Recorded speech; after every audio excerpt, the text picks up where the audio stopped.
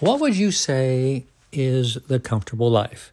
Is it having more money or more friends or better health or thinner or a nicer car or a nicer house? Well, there's nothing wrong with these things. However, why do we want them? The social environment influences the majority of choices that we make and our wants. Our advertising world is so caught up in getting us to buy things that we really don't need. Lowering stress is actually lowering our wants and desires and accepting what is true in the moment. It's also wanting less. Real joy is accepting the joys of life without needing things to be different. If you always want things to be different, it actually adds to your stress. The power of being present is so healthy in lowering our stress.